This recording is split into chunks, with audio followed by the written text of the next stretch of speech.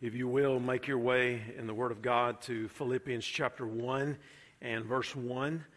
We'll consider together today the first 11 verses in this chapter and a message entitled, A Heart for Fellowship. In 2019, we are celebrating 60 years of the faithfulness of God in the life and the ministry of Cross Lanes Baptist Church. Our theme for the year is renewed. It's based on Lamentations chapter 3, verse 22 to 24, that the mercies of God are new every morning. The faithfulness of God is great. His love for us is unceasing. And this is a wonderful time to be with us as a church, especially from now through the end of October.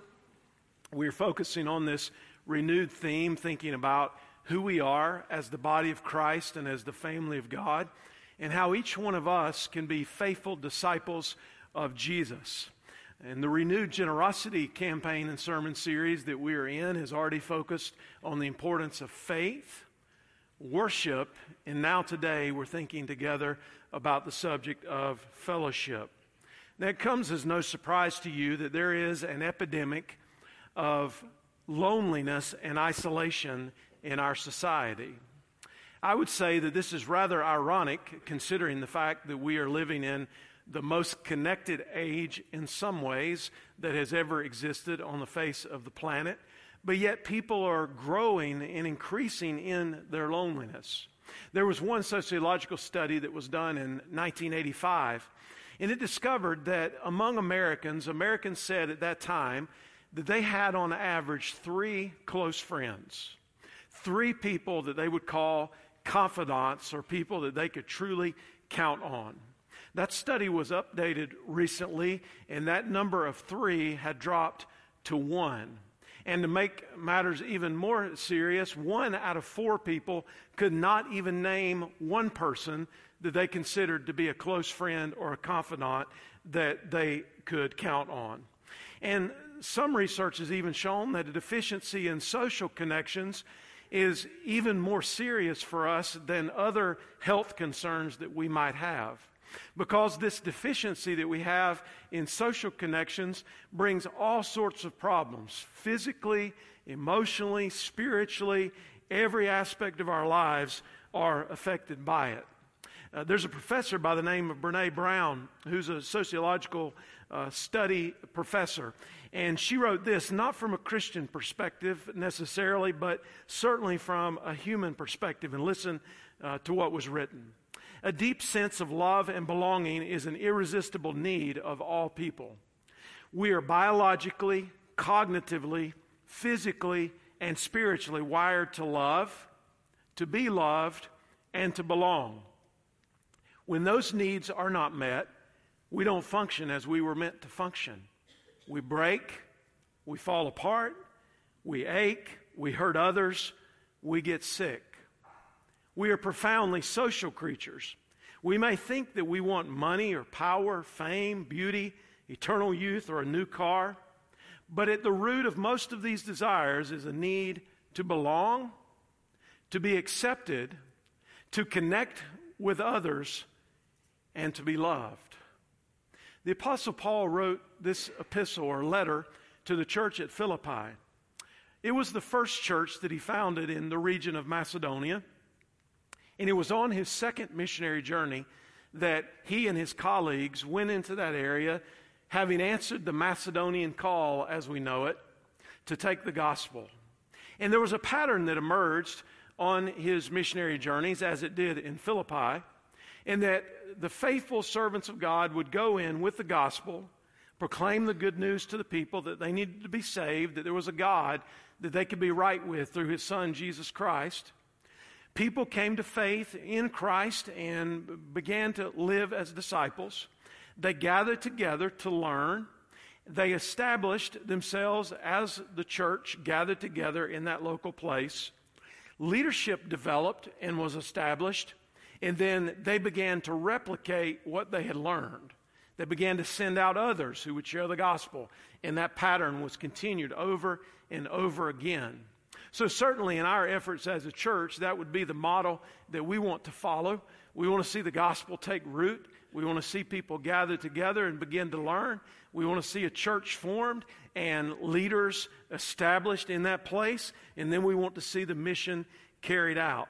And it was there at Philippi that Paul had proclaimed the gospel to Lydia and to the Philippian jailer and to others. And as they came to faith in Christ, that church gathered together as a church that was particularly close. Now, this epistle has been known for a long time as the epistle of joy. And it's Paul's emphasis on joy that is kind of the overarching theme, if you will, of the entire letter. But there are some underlying reasons why it's an epistle of joy. And one of those underlying reasons is the strength of the fellowship or the strength of the connectivity of the people of God. Now, by the time Paul wrote this, about 10 or 12 years had already passed. Paul found himself at that point under house arrest. He had appealed, as his right was, as a Roman citizen to the Caesar, and he had ended up in Rome. His movement was restricted. His ability to actually physically be with the church was restricted, and he wanted to write to them to be able to encourage them and to help them be further established in their faith and also in their work for God. So he knew, thanks to Rome, that his time on the earth was limited. And he wanted his ministry, but most importantly, he wanted the church of God to be strong and to last and to be sure that they had the foundation that they needed. And he's writing to this church as a church that had a strong Christian fellowship. Now, let me just tell you what I think Christian fellowship is and give you a very simple definition. This is by no means exhaustive. It's not the definitive answer to all questions about Christian fellowship, but I think it frames for us what we're thinking about in this passage of Scripture together today. Christian fellowship is the sharing together of life in God. Let me say that again. Christian fellowship is the sharing together of life in God. So we have fellowship with God through His Son, Jesus Christ, and through the power of the Spirit. And then, by virtue of our common calling through one Lord, one faith, and one baptism, we have fellowship with one another. So we might say it this way. We have vertical fellowship with God in our communion with Him and our connection to Him as our Creator, our Redeemer, and our Sustainer. And then we have the horizontal relationships within the church, within the family of God, as we are sharing together in the life of God. Now, there was a pattern that emerged early on after Pentecost when the church was established and the power of the Spirit came. The people, the Bible says in Acts chapter 2, devoted themselves to the fellowship. So early on, as the church was established, the principle that was put into place was that the church is to devote themselves to the fellowship, that we are to commit ourselves to the connection that we have with one another because of the relationship that we have with God. So that means that the church is not a place that you go as a religious consumer to get your spiritual fix. And I think one of the challenges that we are pushing up against in the West, in the context of the church in the United States, is that many of our models have been based on an attractional model. And the faith has almost been marketed like a product, and the byproduct of the product are the blessings that we receive. And we have this consumer mentality. It's not much different than when you go to Walmart and you get whatever you need, or you go to the grocery store and you get whatever you need, and then you go home.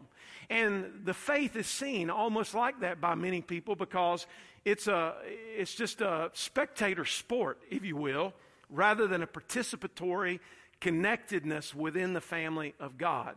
And that's what we want to push back against in the church, recognizing what it means to be committed to the fellowship. The church is not an organization for consumers. The church is the family of God drawn together by a common faith. J.I. Packer wrote in his piece, Your Father Loves You, fellowship means common participation in something, either by giving what you have to the other person or receiving what he or she has. Give and take is the essence of fellowship. And give and take must be the way of fellowship in the common life of the body of Christ. And then he writes this: Christian fellowship is two-dimensional. It must be vertical before it can be horizontal. We must know the reality of fellowship with the Father and with His Son, Jesus Christ, before we can know the reality of fellowship with each other in our common relationship with God. So we begin reading in Philippians chapter 1 and verse 1. Here's what the Scripture says: Paul and Timothy, servants of Christ Jesus, to all the saints in Christ Jesus who are in Philippi, including the overseers and the deacons. Grace to you and peace from God our Father and the Lord Jesus Christ. Verse 3, I give thanks to my God for every remembrance of you, always praying with joy for all of you in my every prayer, because of your partnership in the gospel from the first day until now. I am sure of this, that he who started a good work in you will carry it on to completion until the day of Christ Jesus. Indeed, it is right for me to think this way about all of you, because I have you in my heart, and you are all partners with me in grace, both in my imprisonment and in the defense and confirmation of the gospel. For God is my witness, how deeply I miss all of you with the affection of Christ Jesus. And I pray this, that your love will keep on growing in knowledge and every kind of discernment, so that you may approve the things that are superior, and may be pure and blameless in the day of Christ, filled with the fruit of righteousness that comes through Jesus Christ to the glory and praise of God. In these few moments that God has given us together today, I want to share with you three expressions of fellowship. What does it look like when we have a heart for fellowship? And the first is this: a heart for fellowship is expressed by praying for one another. It's expressed by praying for one another. Paul and Timothy worked together in serving the Lord. They worked together in planting churches in the mission. And in the opening greeting, he addresses the church according to who he understood himself to be and who he understood the church to be. He refers to himself and to Timothy as well as a servant. He understood that the greatest position that we can have in the kingdom of God is that of a servant. Mark chapter 9 and verse 35 says, if anyone would be first, he must be last of all and servant of all. This is countercultural to everything that we're taught in the age that we live in. This is the age of me. This is the age of all eyes are on me. So let me do something funny, or let me do something that's dramatic, or let me do something that's just maybe crazy, so somebody will think that it was valuable, and there might be a laugh, or there might be a moment of cultural affirmation, and I'm seen as something that is someone who is contributing to society. And sometimes in the church, it can become about us. You serve only when you think you're going to be properly noticed. You only do what is convenient in your life that you think might bring some type of benefit to you, the byproduct of the main product that's getting marketed. And Paul simply says, I'm a servant. This is my role. And to be a servant means that we fade into the background and God and His glory comes to the forefront. It's not about all eyes on us. It's about all of the focus being on Jesus. And then we're blessed when we do that in a way that we cannot otherwise be blessed. So Paul the servant is writing to the believers who are identified as saints. Their standing was as ours is in who they were in Christ. They were justified. They were forgiven of their sins. They were set apart for the glory of God. And that's who we are. We are saints who are to be servants in the work of God. Now, notice also that the church by this point was well established. And the reason that we know that is that there were leaders, overseers, pastors, and deacons who had been established at that point. And Paul's wanting to communicate to both the leadership and the remainder of the church what was on his heart. So he greets them with grace and peace in the name of the Lord Jesus Christ. And he says in verse 3, I thank my God in all my remembrance of you. Now I think this is important because Paul could recall what he had seen take place in their midst. These were memories of what God had done in that church family. And when you commit yourself to the work of God over the long haul with a local body of Christ, with a local expression of God's family, then you have the blessing of experiencing many remembrances together. And prayer that comes out of that flows from our fellowship. It builds unity, and the prayers of God's people are used to accomplish His will. J.P. Boyce said, I think 90% of all the divisions between true believers in the world would disappear entirely if Christians would learn to pray constantly and specifically for one another. So our prayers together draw us together because we see the shared mission that God has for us. And we as the family want to honor our Father.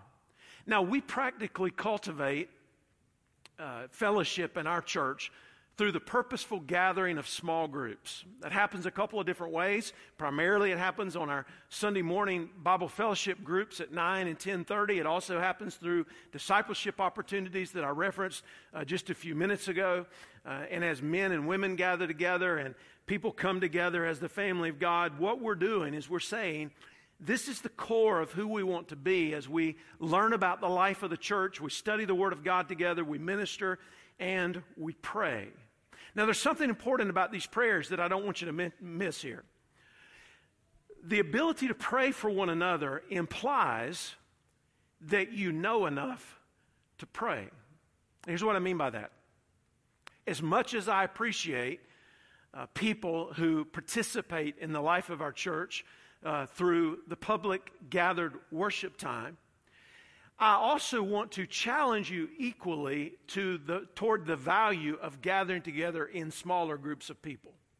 It is incredibly difficult if you're only here periodically in a gathered public worship setting and you're not committing yourself to a smaller group of God's people and whatever that looks like.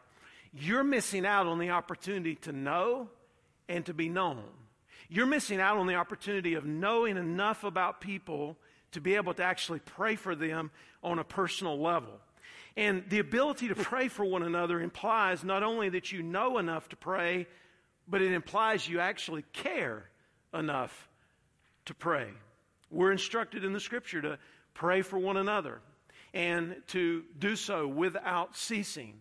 And we have to care about other people as much or more than we care about ourselves. And then we get to see God at work.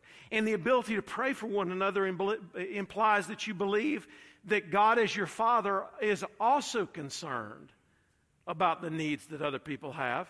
And that God is able to actually answer your prayers. 1 Peter 3 and verse 12 says, "For the eyes of the Lord are on the righteous, and His ears are open to their prayers." Do you know people who call themselves a part of the body of Christ at Cross Lanes Baptist Church well enough to pray for them by name and by need? If not, what I'm saying to you today is, come a little closer. Come from the periphery into the center of this shared life of God together with Him and with us. Don't be an individual who is an outer liar, who's not connecting, because you're missing a tremendous and rich blessing of coming together with the people of God. And I encourage you toward that because it's so important to your spiritual life. D.A. Carson said the heart of true fellowship is self-sacrificing conformity to a shared vision. Put the priorities of the gospel at the center of your prayer life. It only takes a moment's reflection to see that all these petitions are gospel-centered. They are gospel prayers. That is, they are prayers offered to advance the work of the gospel in the lives of the Philippian believers. And by asking for gospel fruit in their lives, the ultimate purpose of these petitions is to bring glory to God who redeemed them. So the first expression of a heart for worship and fellowship is the importance of praying together and praying for one another. The second expression of a heart for fellowship is that a heart for fellowship is expressed by working together. Look with me, if you will, at verse 5. He says, because of your partnership in the gospel from the first day until now. The word there that is translated in some translations as partnership is the word koinonia.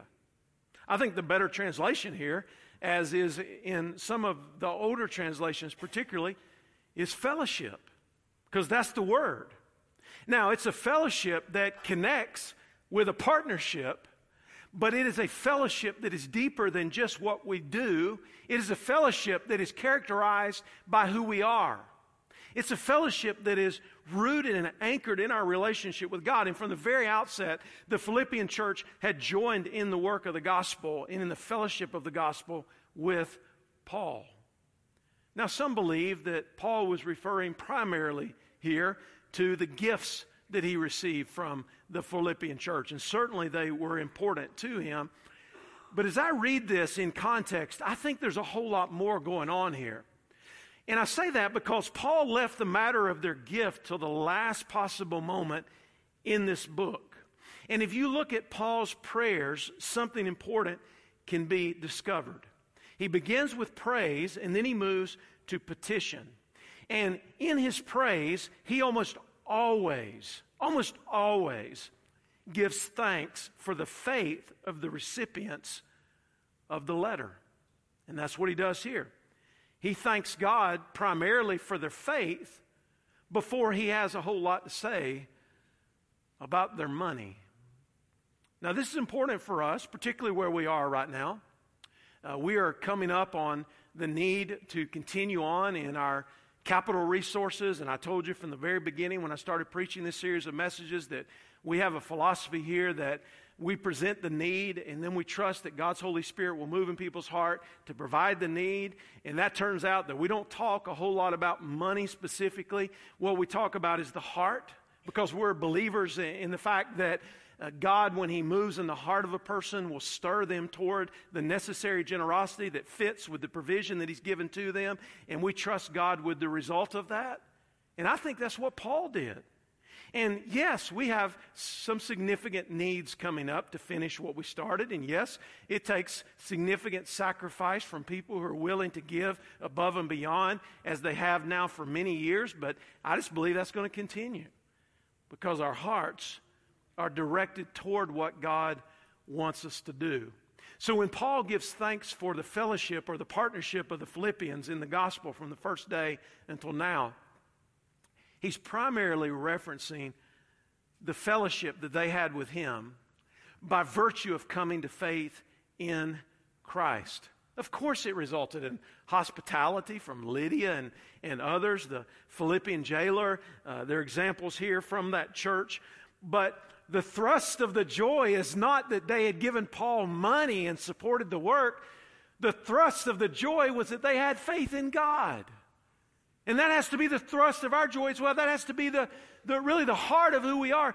And yes, we accomplish many things together, and we see the mission advance for the glory of God, and we see all these good things happening through the local ministry of this church, and we see families strengthened and built up. But the most important thing that we can exalt our great God for is to say that we have believed in Jesus. It's our faith. And that common faith, it pulls us together like nothing in the world can pull us together. And the essential thing to see from this passage is Paul's perspective on laboring together in the gospel. The Philippians understood that they were senders. Paul and his companions understood that they were goers. To say it another way, one was the bow and the others were the arrows. One understood that they were holding on to the rope. The others knew that they were taking hold of the rope as they went out into the mission. And in the words of William Carey when he went to India, he said, "I will go down, but you must hold the rope." So I ask you today, church, who are you holding the rope for? Who are you praying for and asking God to work through, and we are incapable of doing anything of eternal value apart from the Spirit of God and apart from our connection to Jesus as the vine, our Father as the vine dresser, and we as branches on that vine. So let me say this to you another way. Jesus does not save us so that we can add church attendance to our weekly to-do list. That's the consumer mentality. Are you seeing the difference here? The struggle in the Scripture between the consumer mentality and the person that is committed to the gospel and committed to the family of God? He does not save you so that you can periodically come and get a religious fix and feel good about yourself.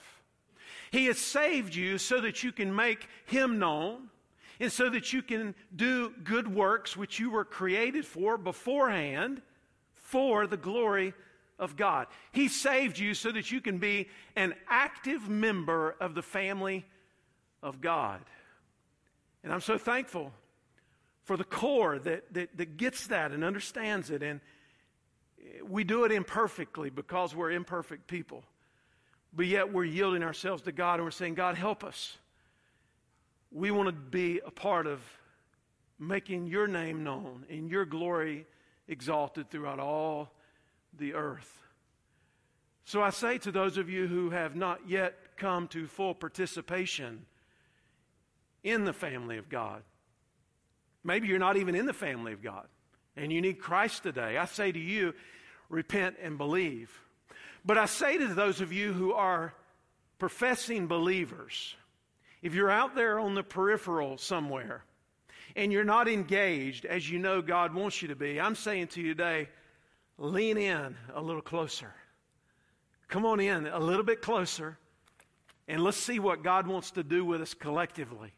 Let's push back against this consumer mentality that has saturated the church. Let's push back against this easy believism that says that we can just pray a prayer and then God doesn't anticipate that we'll do anything else in our lives for Him. Let's see the value of what Christ has done for us. Let's see the power of the Holy Spirit at work in our lives and the truth of the Word of God transforming us along the way. And let's understand that every one of us who knows Jesus is gifted spiritually. And we need all of the gifts functioning so that we can be obedient as the body of Christ. And I want you to think just for a moment. I'm going to push this analogy a little bit further about how different the vision of the biblical idea of working together is from how a lot of churches market themselves today. And here's what I mean by that. Can you imagine the Philippian church, if they had the ability to do it, taking out a social media ad, highlighting how amazing their coffee bar was? Can you imagine them advertising on social media about how relevant the messages were in a self-help kind of way? Can you imagine them marketing on social media about how upbeat and exciting their music was and how wonderful their lights were and how exciting it was to be in that atmosphere of that worship that's just jumping? This is so far from the biblical vision of what it means to be the church. Now, don't get me wrong.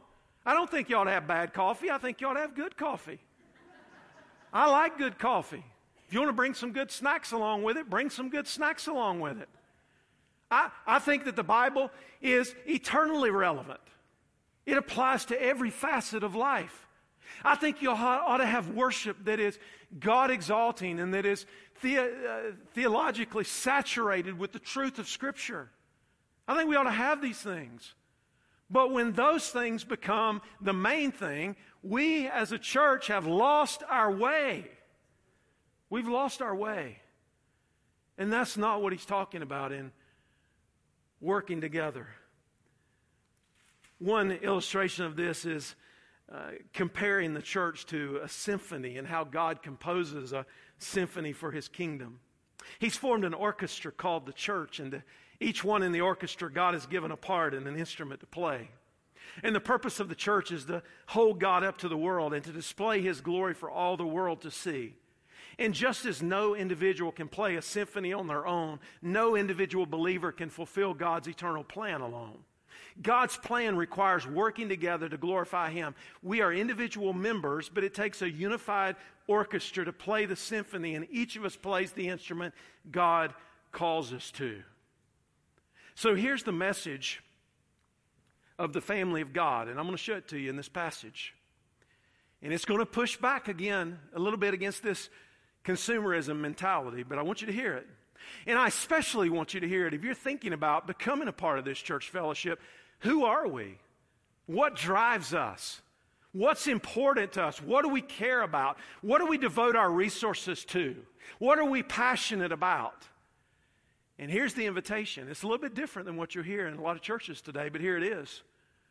Hey, come and serve with us. We've got work for you to do. And the reason that we know that is because you're gifted if you know Jesus. And God has a mission, and that's to go and to make disciples. And He uses His local church to bring that about. And every part of the symphony is necessary. Come serve with us. We have work for you to do. But I want you to notice beginning in verse 7 what else he says. It is right for me to feel this way about you all because I hold you in my heart, for you are all partakers with me of grace, both in my imprisonment and in the defense and confirmation of the gospel.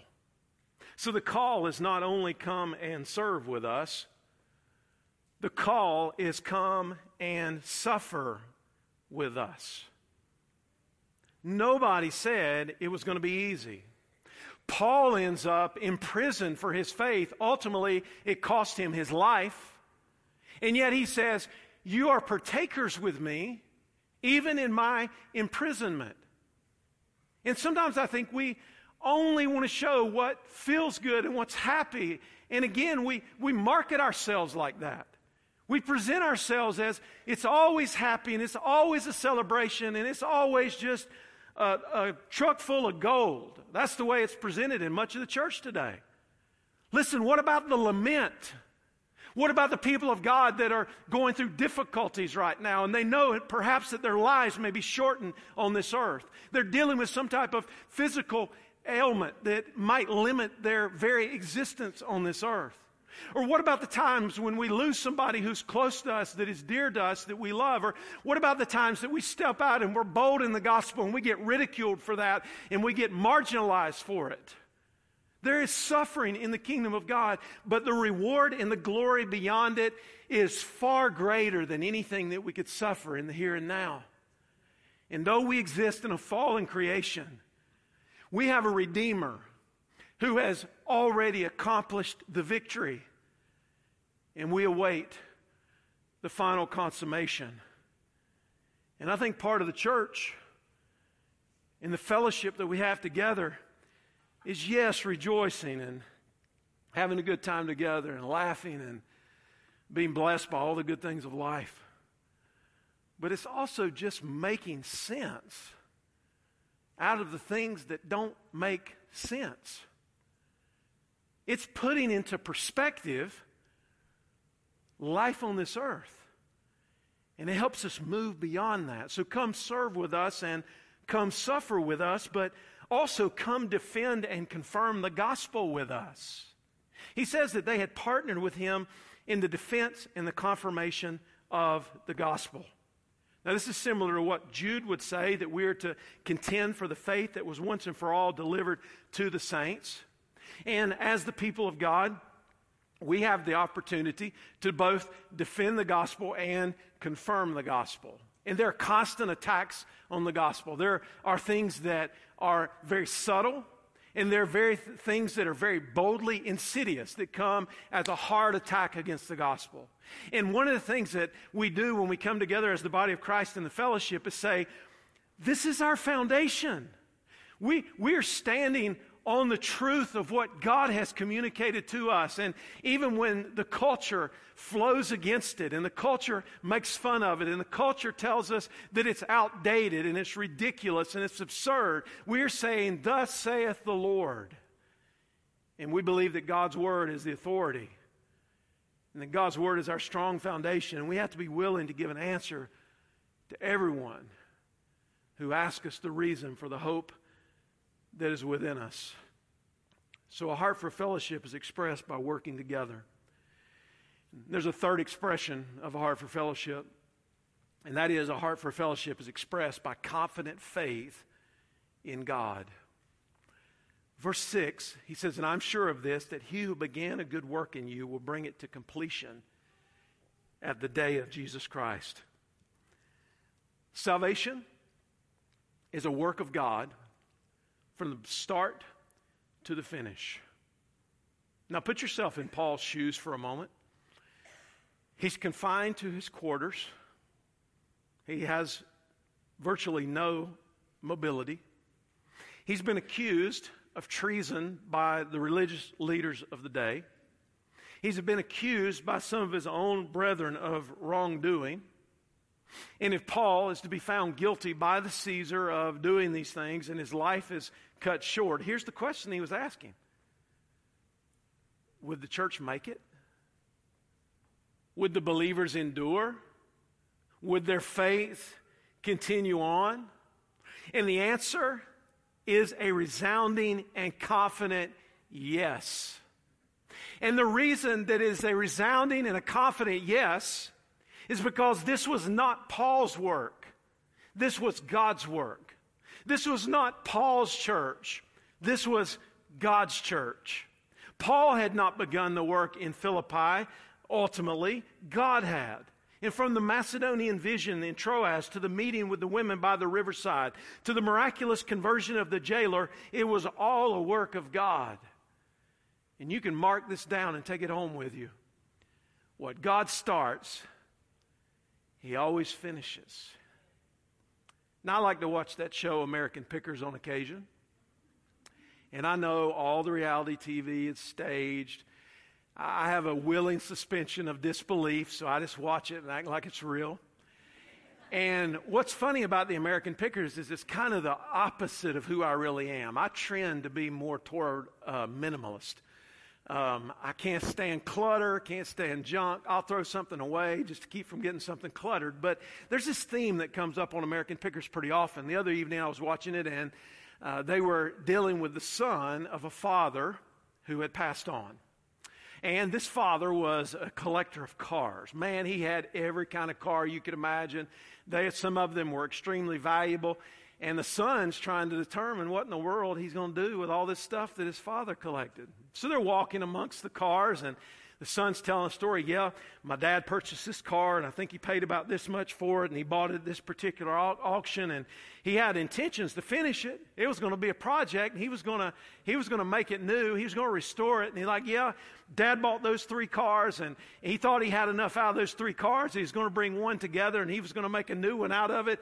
And there was not a single car in the whole place that had actually been restored. All of them were unfinished projects. Well, here's where I'm going with this. And this is good news for us. God has no unfinished projects on His agenda. He will always finish what He has started. And nobody was more confident of this than Paul. God initiated the salvation of the Philippians and the birth of the church. God would complete His work with or without Paul. The Philippian security did not rest with Paul, it rested with God. And whatever Paul's fate might be, the fate of the Philippians was not at risk. And the Scripture says here specifically, God will carry it on.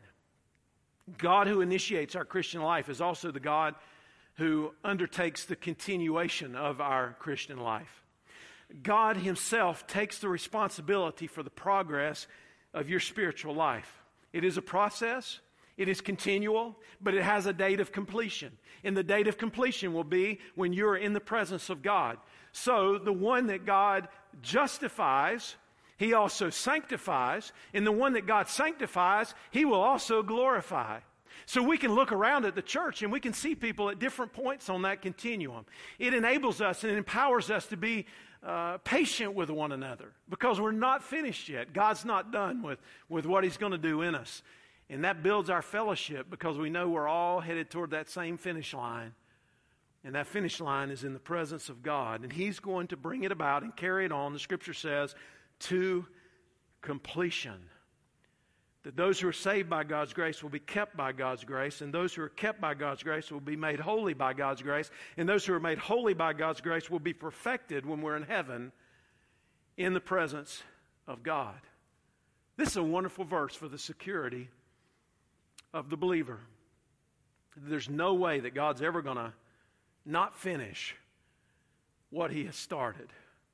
So God is protecting, He's preserving, He's pushing, even when we feel like we're not making progress. God is doing a work in us. When? Until the day of our Lord. So the outcome of our salvation is guaranteed. It's certain. And we should have confidence that God is going to bring that about. And the focus is not on us. When we are faithless, God remains faithful. When we are weak, God remains strong. He is our hope. And when we come alongside one another in the church, we're able to encourage each other. So when the times might be a little bit dark and you're feeling a little bit discouraged and you've got concerns and you don't know what's coming next, one of the beautiful things about the family of God is that somebody else can come alongside of you and say, God has not left you, and I'm not going to leave you either. I'm going to pray for you, and God is going to be with you every step of the way. And we get the mutual blessing of that being a reality. So I ask you this question in closing today. Do you have a heart for fellowship? You can use these expressions that we've seen here in Philippians chapter 1 sort of as a test and ask yourself about your prayers for God's people, about your fellowship in the work of God, about your confident faith and hope in what God is going to do and continue to do in your life.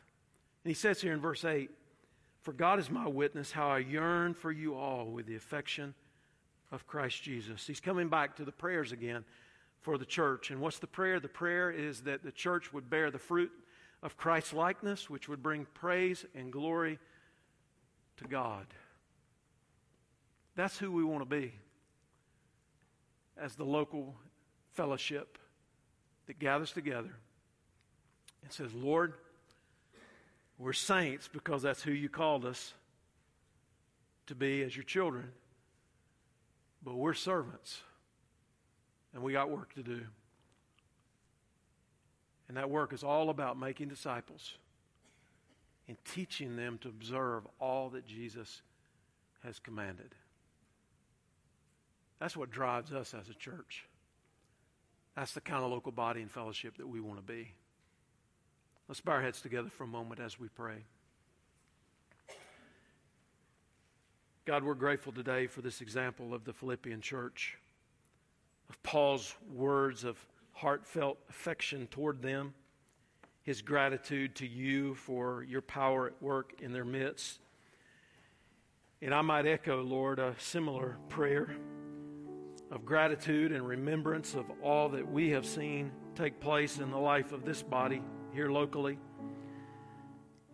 But Lord, we don't want to just rest on what we've experienced in the past and what we can remember. We want to press on toward that upward call. And we want to be faithful in this generation. We want to be used by you, so help us to that end. Teach us by your word and by your spirit. I pray for any here today who don't yet have fellowship with you, who need to call on the name of the Lord Jesus Christ for salvation, that this moment, this time would be the the day of their salvation. I pray for the faithful core of this church that though we are imperfect, Lord, and we are in need of grace daily, we do understand, Lord, what you're telling us. We're listening.